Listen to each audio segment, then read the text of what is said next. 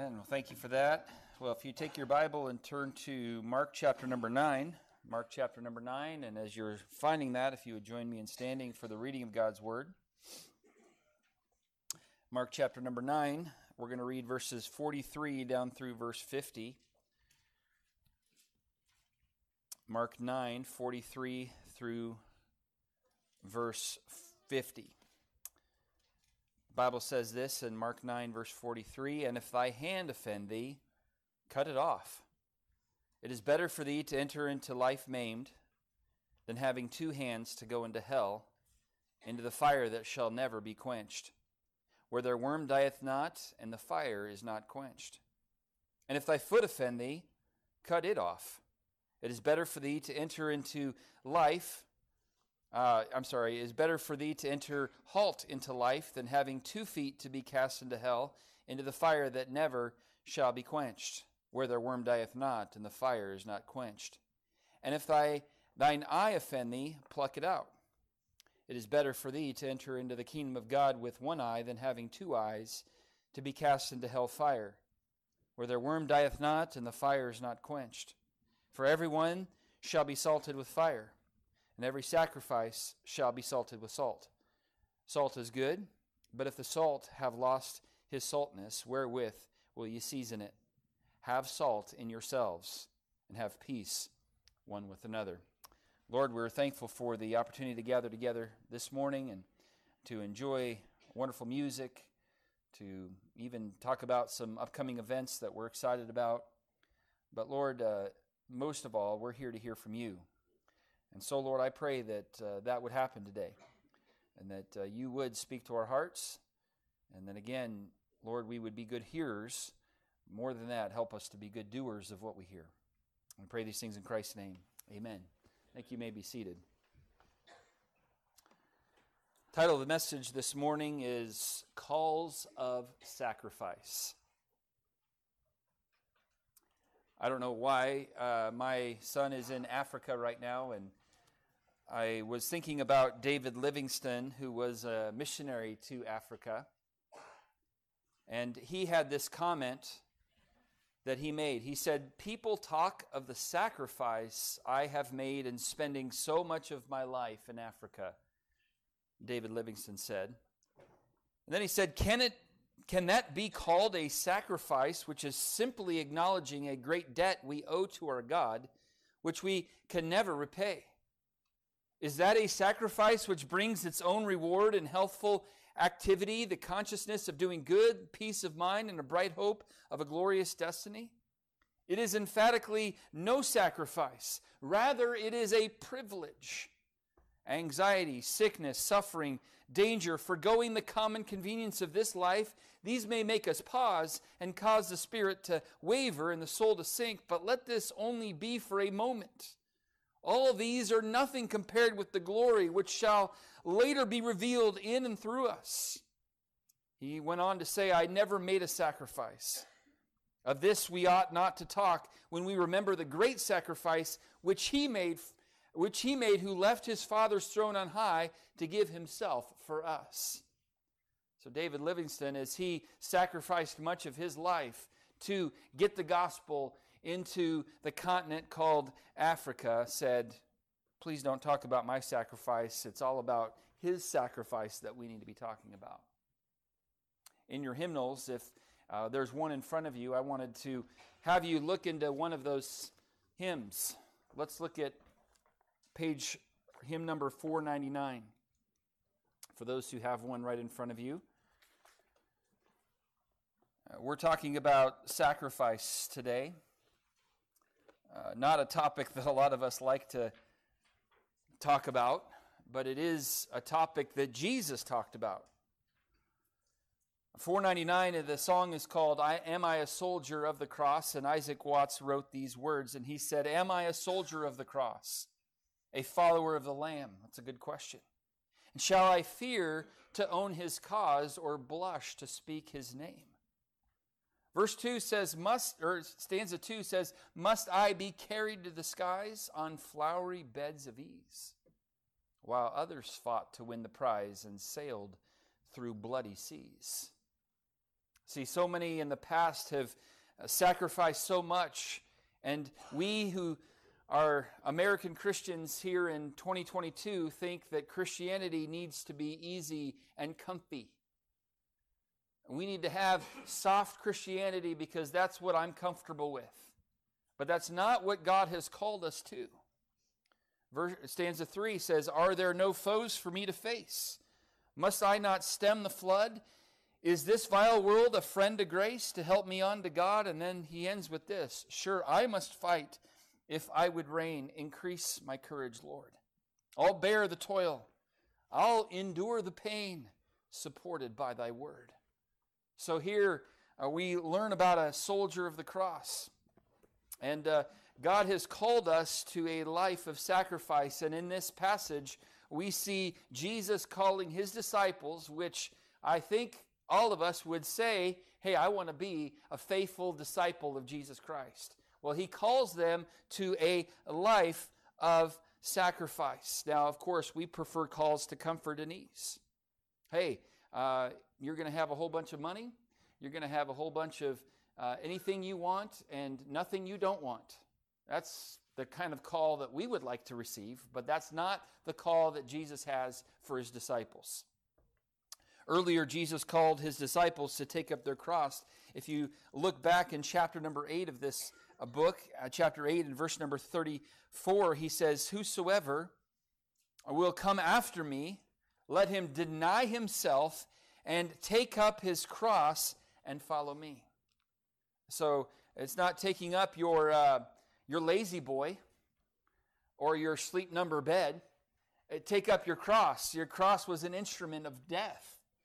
And so Jesus called them in chapter number 8 to a life of sacrifice. And then he begins to spell out what that sacrifice is going to look like here in the passage that is before us.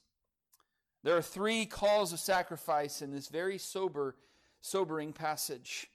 And I want to take a moment and look at each of them very briefly this morning as we make our way through these powerful words of our Savior.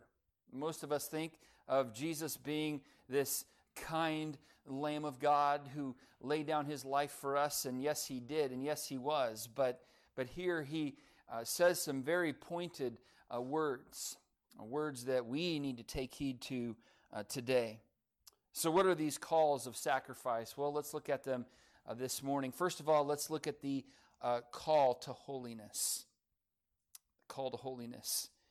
We find this call in verses 43 all the way down through verse 40, number 48. As Jesus says here and talks about spiritual amputation. Now, I, for one, like the fact that I have both hands. I like the fact that I have both feet and that they're functioning, which I know Brother Rick is looking forward to having his foot function a little bit better in time. And I'm thankful for the fact that I have 2 eyes that work, well, technically I have 4 eyes, but anyway, that's a different story. I can still see, and I'm thankful for that privilege. And I'm not in any hurry to cut off any appendages. The closest that ever came to losing an appendage was when I was working on my car. I was wearing my wedding ring, working on my car battery. Not smart. I was a few fry short of a Happy Meal when I decided to do that.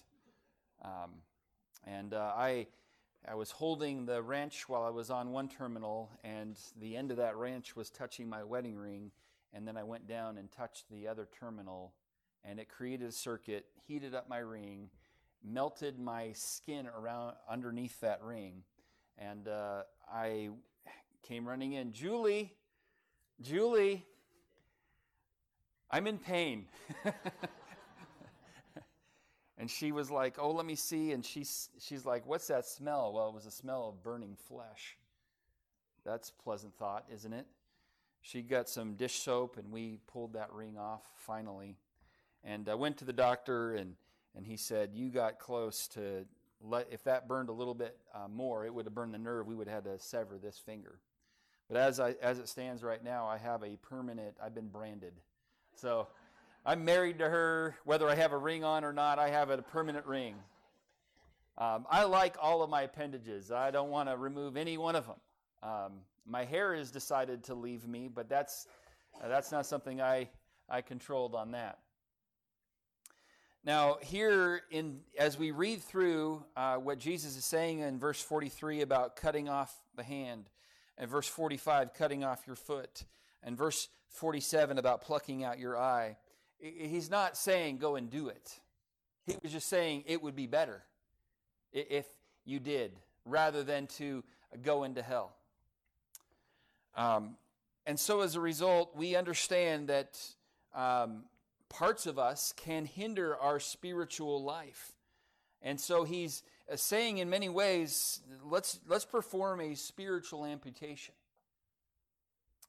Now, in the previous verse, in verse number 42, if you recall from last week, as we looked at the people work that we are called to as believers, we're called to work with people and to treat others right. And in verse 42, there's a warning about not offending the little ones. And now he explains and calls his disciples to a life of holiness. Now, in 1 Peter 1, in chapter 1, I'm going to turn over there very quickly here. 1 Peter 1 in chapter 1, we're called to be holy. In verse 15, he says, "But as he which hath called you is holy, so be holy in all manner of conversation, because it is written, Be holy, for I am holy." We just sung a moment ago about the holiness of God. That's to provoke us then to be holy in our own lives. And here he says, we have been called to a life of holiness. And his disciples, he said, look, you better make sure that your hand doesn't offend you, that your foot doesn't offend you, and that your eyes don't offend you, and limit your ability to impact others for Christ. So he calls us to holiness in 3 different areas. As we consider the hand, as we consider the feet, and as we consider the eyes, there's 3 areas of holiness that he calls us to. First of all, he calls us to holiness in our working. Can someone's hands cause them to go astray from the Lord? Can someone's hands even cause them to go to a place called hell? According to the Lord Jesus, yes, it can. I think when people are too busy working and that they don't have time for God, they're so focused on their work, what they're doing with their hands, that there's just simply no time for the Lord. I would go to church, but I have to work.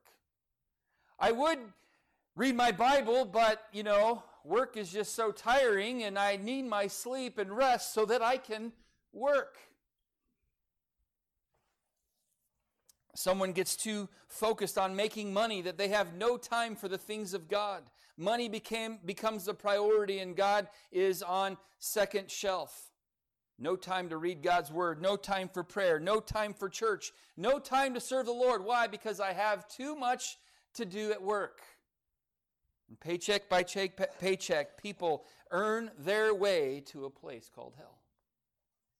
And even some Christians who are saved earn their way to an empty judgment seat. As they get to the judgment seat of Christ, and Jesus says, hey, what did you do with your time? Well, I worked and I earned money. And there's no rewards eternally. And somebody might say, well, Pastor, I don't work for money. I just want to be a good team member. And I do it for the pride of my work. I mean, I've been given a job, and my dad and my mom taught me to work hard and good. I don't want to let my coworkers down, my boss down. Look, we should all do our best and care about our work, but if all we're after is the applause of men, we're aiming way too low. Paul said in Galatians 1:10, "For do I now persuade men or God? Or do I seek to please men? For if I yet please men, I should not be the servant of Christ." So if all we're after is money and possessions, and certainly that can cause people to go astray. And Paul, as he writes to Timothy, warns them about the love of money, which is the root of all evil, which while some coveting after have pierced themselves through with many sorrows, the hands ended up offending them. and caused great heartache and great harm in their spiritual life. We can definitely allow that to happen in our own lives if we get so focused on making money and so focused on the secular work that God has given to us, and we put too much time into it.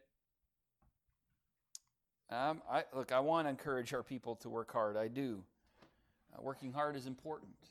It's a necessary spiritual health issue. We do need to work hard. We don't want to be lazy, but we don't want to work to the point where we don't have time for God. And that's what I think we're looking at here in verse number 43. If thy hand offend thee, cut it off. It is better for thee to enter into life maimed than having two hands to go into hell, into the fire that shall never be quenched. So let's not get so wrapped up in our job where that becomes numero uno in our life.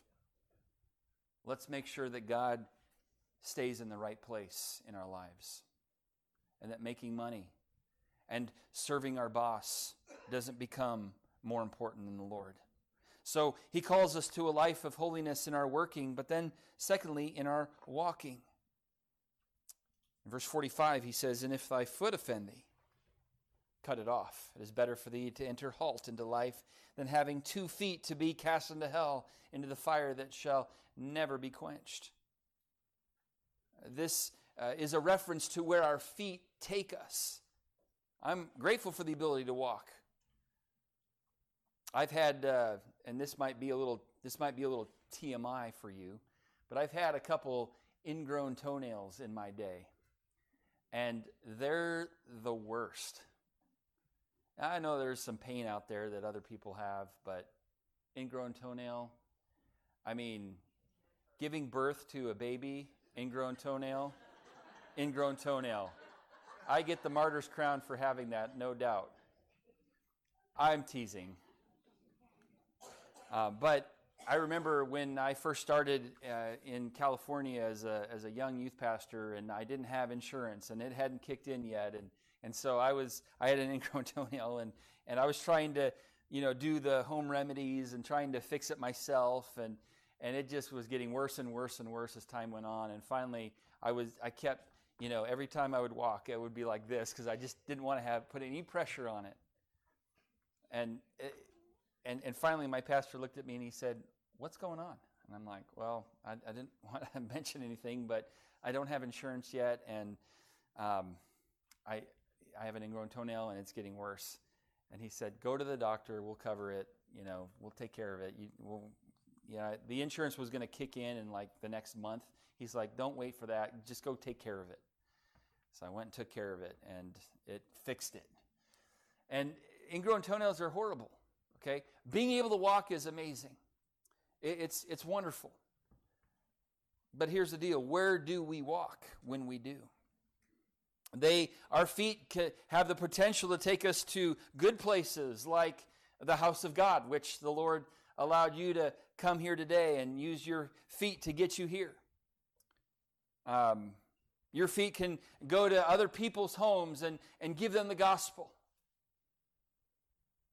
The Word of God talks about the beautiful feet of them that bring the gospel of peace. But there's also the potential to lead your feet to lead you to the wrong place too.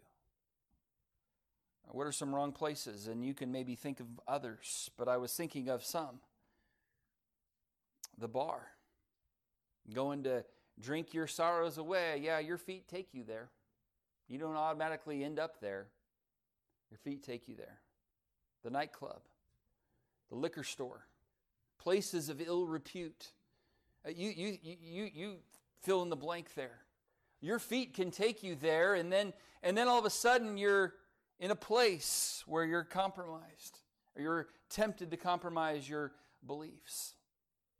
Psalm 1 and verse 1 says, "Blessed is the man that walketh not in the counsel of the ungodly, nor standeth in the way of sinners, nor sitteth in the seat of the scornful.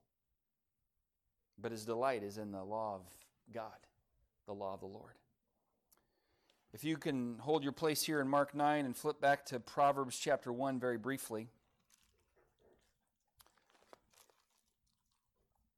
Show you just another passage about our feet and where they can go. Proverbs 1 and verse number 10. My son, if sinners entice thee, consent thou not. I have one of my sons here in the service today. And if sinners entice you, consent thou not. If they say, verse 11, come with us, let us lay wait for blood, let us lurk privily for the innocent without cause. Let us swallow them up alive as the grave and whole as those that go down into the pit. Oh, we shall find all precious substance. We shall fill our houses with spoil. Cast in thy lot among us, and let us have all one purse. And then he says in verse 15, my son, walk not thou in the way with them. Refrain thy foot from their path, for their feet run to evil and make haste to shed blood.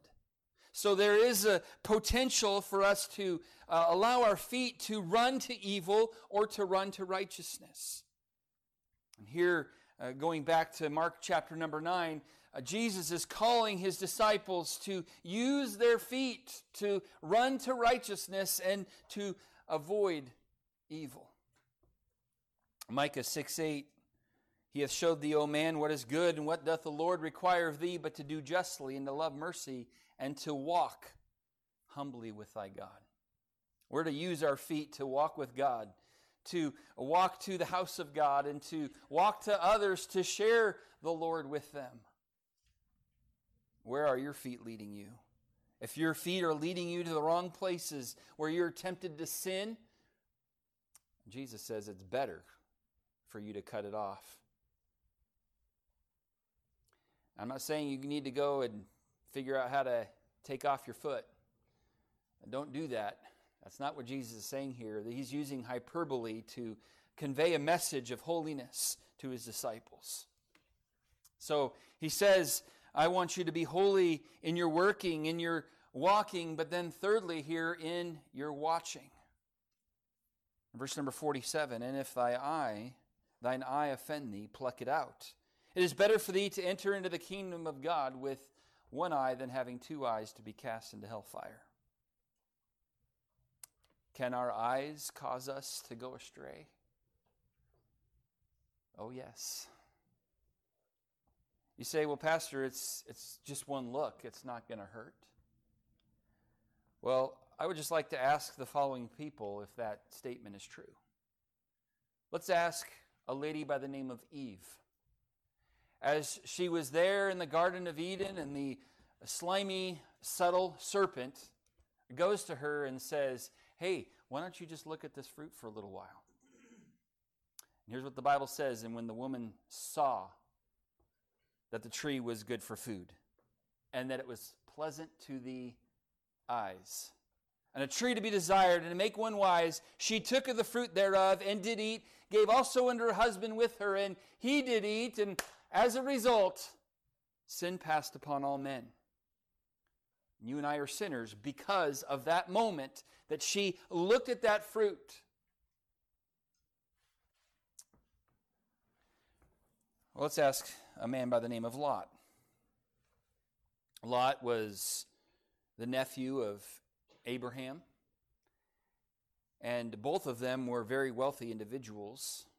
It got to the point where all their servants and all their possessions were kind of a little crowded in a little area, so Abraham said, you know what, let's figure out where we want to go, and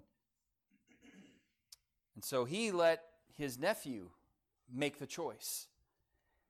And so here's what Lot did. Lot lifted up his eyes and beheld all the plain of Jordan, that it was well watered everywhere, even as the garden of the Lord, like the land of Egypt. And so Abraham ended up dwelling in the land of Canaan, and Lot dwelled in the cities of the plain and pitched his tent towards Sodom. So every morning as they, wake up and zip open the tent, okay, they probably didn't have zipper tents, but I can just picture, whenever I've gone camping, it's been in a tent, there's a zipper, you hear that you can hear it. You look out, and as Lot did, he saw Sodom, and morning after morning, he would get up, and his family would get up, and they would look at Sodom. And eventually, we find Lot in Sodom. But not only is he in Sodom, he's part of Sodom because he is now sitting at the gate with the elders. He's part of the city council. So he sees Sodom, then he goes and dwells in Sodom, and then Sodom begins to dwell in him and in his family so much that when the Lord was going to destroy, his wife turns around and becomes a pillar of salt. And then his daughters do an unthinkable act of perversion after the fact. You say, one look won't hurt. Okay. Yeah, Eve says, yes, it does. Lot says, yes, it does. What about Achan?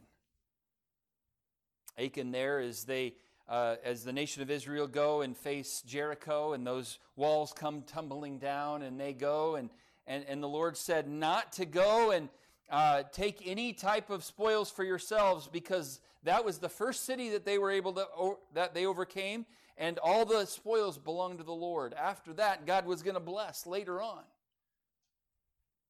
Well, Achan took something. And when finally he was confronted about it, here's what he said: when I saw among the spoils a goodly Babylonish garment, and 200 shekels of silver, and a wedge of gold of 50 shekels weight, then I coveted them, and took them, and behold, they are hid in the earth in the midst of my tent, and the silver under it. Achan and his family were killed as a punishment for that sin. So Achan, does one look matter? Yeah, it does. What about David? When King David was supposed to go to battle, David said, no, not me, I'm not going. Well, the Bible says, and it came to pass in an eventide that David arose from off his bed and walked upon the roof of the king's house, and from the roof he saw a woman washing herself. And the woman was very beautiful to look upon. He ended up having an adulterous relationship with Bathsheba, ended up losing their first child, ended up having tremendous family turmoil and heartache and regret and scars because of one look. What about Demas? Demas, the Bible says simply this: hath forsaken me, Paul said, having loved this present world. See, here was a man who labored with the Apostle Paul. He rubbed shoulders with the greatest Christian probably in history. And somehow he got his eyes off of the Lord and onto the world. Now, what is the love of the world, you ask? Well, the Apostle John answered that question in 1 John 2, verse 16. For he said, for all that is in the world, the lust of the flesh, the lust of the eyes, and the pride of life is not of the Father, but is of the world. Does one look matter? Yeah, it does. And then somebody who's not in the Bible, but he had something to say about it. And that was a man by the name of Ted Bundy, who was an American serial killer back in the 1970s. During a 5-year span in the 1970s, he kidnapped, raped, and murdered numerous young women and girls. He confessed to doing this to 30 different women in that time frame, and was suspected in doing this to perhaps even 50 different women and girls. Well, how did it start? Well, according to his interview with Focus on the Family founder, Dr. James Dobson, just hours before he was executed in the electric chair, Mr. Ted Bundy admitted that he possessed none of the normal triggers for such sinful behavior, as he was raised in a loving Christian home with 5 siblings and did not experience any sexual abuse growing up. Rather, he confessed in clear detail how, as a young boy, he began viewing common pornography, which grew into increasingly harder and more deviant forms of pornography that eventually led to his acting out of his evil fantasies. Here are his words in that interview. He said, it is important to me that people believe what I'm saying. I'm not blaming pornography. I'm not saying it caused me to go out and do certain things. I take full responsibility for all the things that I've done. That's not the question here. He said the issue is how this kind of literature contributed and helped mold and shape the kinds of violent behavior that I had. Later in that interview, he said, I'm no social scientist, and I don't pretend to believe what John Q. Citizen thinks about this. He said, but I've lived in prison for a long time now, and I've met a lot of men who are motivated to commit violence. He said, without exception, every one of them was deeply involved in pornography, deeply consumed by the addiction. He said the FBI's own study on serial homicide shows that the most common interest among serial killers is pornography. It's true. Those are the words of a serial killer. Now, I'm not saying today that if you go and look at porn, you're automatically going to become a serial killer. But you will open yourself up to something that has led to that type of behavior. So why would we want to go down that road at all? And if nothing else, pornography no doubt destroys the mind, destroys relationships with others, and our relationship with God.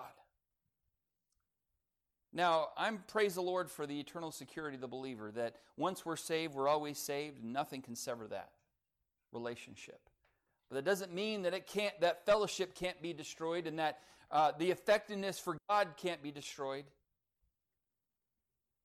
Look, Jeremiah said in Lamentations 3 and verse 51, mine eye affecteth mine heart. So what we look at absolutely impacts our hearts. That's why Job said in Job 31 and verse 1, I made a covenant with mine eyes. Why then should I think upon a maid? And it's perhaps why the psalmist said this in Psalm 101 and verse number 3, I believe it is, I will set no wicked thing before mine eyes. I was looking up some statistics here about pornography and the use of it, and I came across this statistic. 64% of men and 15% of women say that they watch intentionally pornography at least once a month. Oh, actually, I didn't read that correct. Let me read that correctly. 64% of Christian men and 15% of Christian women say that they watch pornography at least once a month. So as I look at the room today, I hope that that's not true here at our church. But statistically, it doesn't look good. According to data from the SEMrush traffic analytics tool, as of May 2021, so this is almost a year old, porn sites received more website traffic in the United States than Twitter, Instagram, Netflix, Pinterest, and LinkedIn combined.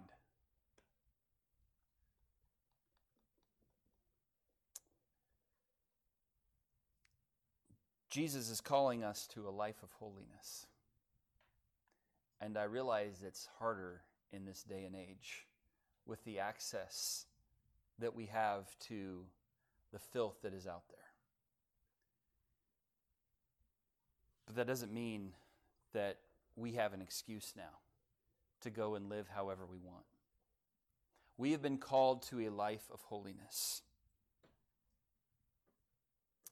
I wish I had a little more time to get into how we can be holy in these areas. But here Jesus is just throwing it out there. He doesn't give a lot of instruction on how. He just says, be holy in these areas. Be holy in your working. Be holy in your walking. Be holy in your watching.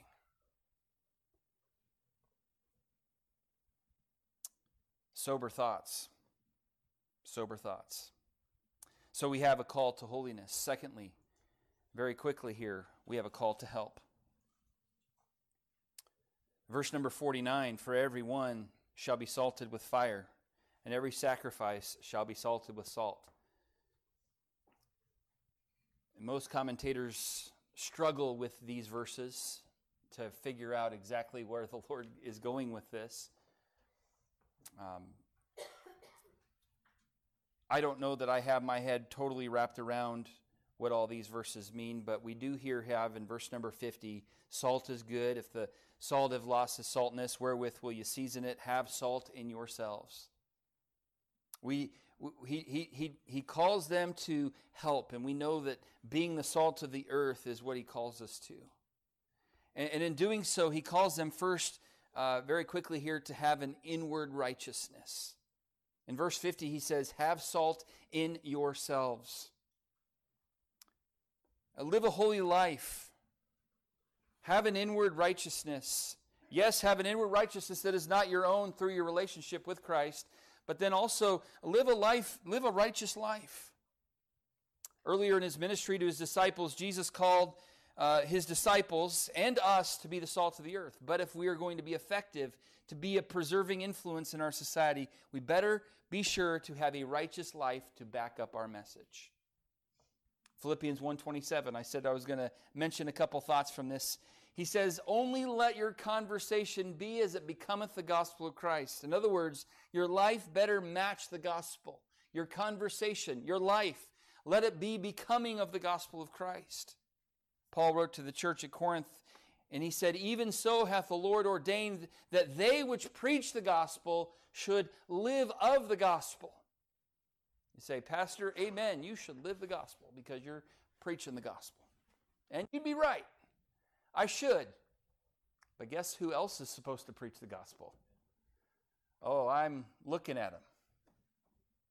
And when I look in the mirror, I see somebody who should be preaching the gospel. But when I look out among you, I look at a whole bunch of people that should be preaching the gospel.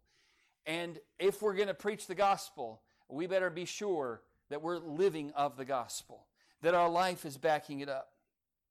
One of the biggest excuses that a lot of people give for not becoming a Christian is the hypocrisy of other Christians.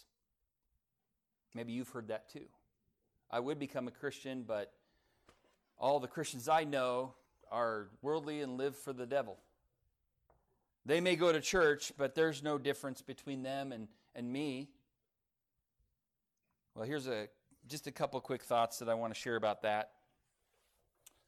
First of all, that excuse is not going to fly at the great white throne judgment. The unsaved in that moment are going to be judged according to their works, not the works of the Christians that they knew. And so there's going to be, well, I would have been saved, I would have trusted Christ, except for my neighbor or my friend or my coworker who was a Christian who didn't live for God. That's not going to help them in that moment. They are responsible to make a decision to trust Christ regardless of the actions of Christians around them. But here's another thought. No one is perfect. We're all, in a way, hypocrites if you look close enough at our lives, right? There's not a person in this room today that if you examine their lives enough, you won't find something wrong. You won't find some type of skeleton in a closet somewhere. We're all sinners. And even as believers, we still are not perfect. God is still doing a work in us. We've not arrived. We can all relate to the Apostle Paul when he said, for the good that I would, I do not. But the evil which I would not, well, that I do. O wretched man that I am, who shall deliver me from the body of this death? I thank God through Jesus Christ our Lord. We sang it earlier in the service, prone to wander, Lord, I feel it. Prone to leave the God I love. All of us are in that boat. And so if you were to depend your salvation upon my Christian righteousness, you're going to probably find a hypocrite if you look hard enough. And thirdly, here's another thought. It is interesting that many unsaved people have a higher standard for Christians than Christians have for themselves. Unsaved people cry foul when they see a Christian drink alcohol, go to the bar, go to strip clubs, find out they indulge in worldly entertainment, and they go, wait, I thought you were supposed to be a Christian. And us Christians try to justify our sinful behavior. And they see an inconsistency, a disconnect there, and there is a disconnect. They see rightly that there is hypocrisy, and it ought not to be that way in our lives. He calls us to have salt in ourselves and to have an inward righteousness, but in doing so, he also encourages us to have an outward responsibility. An outward responsibility here. Why do we need to be sure that we have salt in ourselves? The reason is so that God can use us to be the salt of the earth, to be a preserving influence in our world. So if you've ever wondered why the Lord didn't take you to home to glory the moment you trusted Christ, it's because he has a purpose for your life, a mission for you to accomplish. And that's going to look different for all of us, right? But the one thing that he wants us all to do is to be the salt of the earth, to impact others for the Lord Jesus Christ. And so we see he's given us a call of sacrifice to holiness, sacrifice to help, and then thirdly, and lastly here, a call to harmony. As we look at verse number 50 here, he says, have salt in yourselves, and then he says, have peace one with another. Now, no doubt this is a reference back to the argument that these disciples were having on their journey to Capernaum back earlier in the chapter. Remember when they were arguing about who was going to be the greatest? I'm going to be the greatest. No. I've got 87 reasons why I'm going to be the greatest. And they were debating and arguing about who would be greatest. Jesus says, would you knock it off and have peace one with another? So he calls them to harmony, to get along. Philippians 1:27 again says, to strive together for the faith of the gospel, not strive against each other for the faith of the gospel. There's a couple other references in Philippians that Paul had to deal with this idea of getting along and having peace one with another. In Philippians 2 and verse number 2, he says, fulfill ye my joy, that ye be like-minded, having the same love, being of one accord, of one mind. Let nothing be done through strife or vainglory, but in lowliness of mind, let each esteem other better than themselves. Look not every man on his own things, but every man also on the things of others. He says, let's get along. Let's be of the same love, of one accord, of one mind. And then in Philippians 4 and verse number 2, he gets down to it and begins to name some names. So he says in verse number 2, he says, I beseech Euodias and beseech Syntyche that they be of the same mind in the Lord. There were two women who we don't know what it was.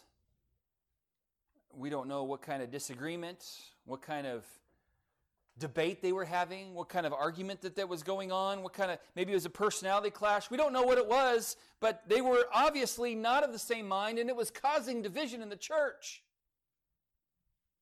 Paul said, ladies, stop it. Knock it off. Get along with one another. Have peace one with another. And the Lord desires that we would get along with one another and be at peace.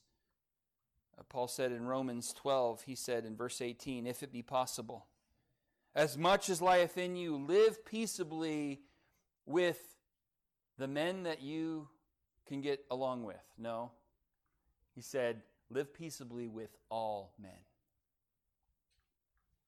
There is as much as lieth in you, but we are to get along and live peaceably with all men as believers. Romans 14:19 says, let us therefore follow after the things which make for peace, and the things wherewith one may edify one another. Look, it's high time for us to put away our pettiness and strive together for the faith of the gospel. We have a big job to do. We have to reach this community and preach the gospel to every creature. We have to reach the world at the same time through our missions program. We're going to have a hard time doing that if all we do is fight with one another. If all I have to do as a pastor is be a fireman and put out fires in the church, there's bigger things. Look, I wanted to be a fireman when I was growing up, but not that type of fireman. I want to put out and rescue people from the flames of hell. That's what I want to do. And so I want to encourage us as a church family to get along with one another, to have peace one with another, as Jesus calls his disciples to, a life of sacrifice. Now, Let me wrap this up because it is not this morning anymore. And I want us to get to the restaurants before the Methodists do. I'm just kidding. Today, we've looked at some calls of sacrifice for those who follow Christ. And it may seem that these are big sacrifices for him to ask us to make. Well, I will tell you again, as we reference back to David Livingstone and his statement at the beginning of the message, these sacrifices that Christ is calling us to make are nothing compared to the sacrifice he was willing to make for us. You see, he laid down his life for us on the cross of Calvary so that we, through his sacrifice, could spend eternity with him. Paul said it this way in 2 Corinthians 8:9. He says, "For ye know the grace of our Lord Jesus Christ, that though he was rich, yet for your sakes he became poor, that ye through his poverty might be rich." So for those here today who have never trusted Jesus Christ as your Savior, can I take a moment to tell you that God loved you so much that he sent his only begotten Son to this world in the form of a little baby born in Bethlehem over 2,000 years ago? That boy named Jesus grew up and lived a perfect and sinless life and died a cruel death on the cross of Calvary for you. He was buried, but 3 days later, up from the grave, he arose. He lives today. And he did all that so that you could be forgiven of your sin and have eternal life in heaven. But you must repent and believe on Jesus. Will you do that today?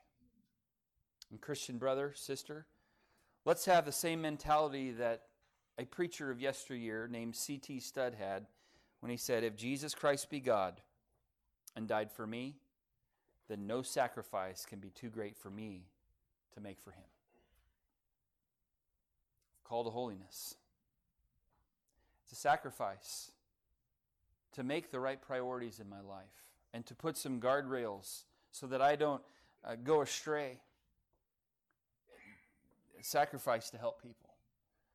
Sometimes people don't want to be helped. Some people aren't nice when you try to help them. I'm not comfortable dealing with people. Well, we've been called to be the salt of the earth. And then called a sacrifice of harmony. To have peace one with another. I'm right and they're wrong. And until they admit it, I'm going to hold a grudge.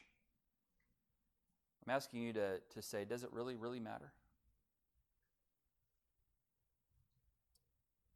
Let's sacrifice because he sacrificed so much for us.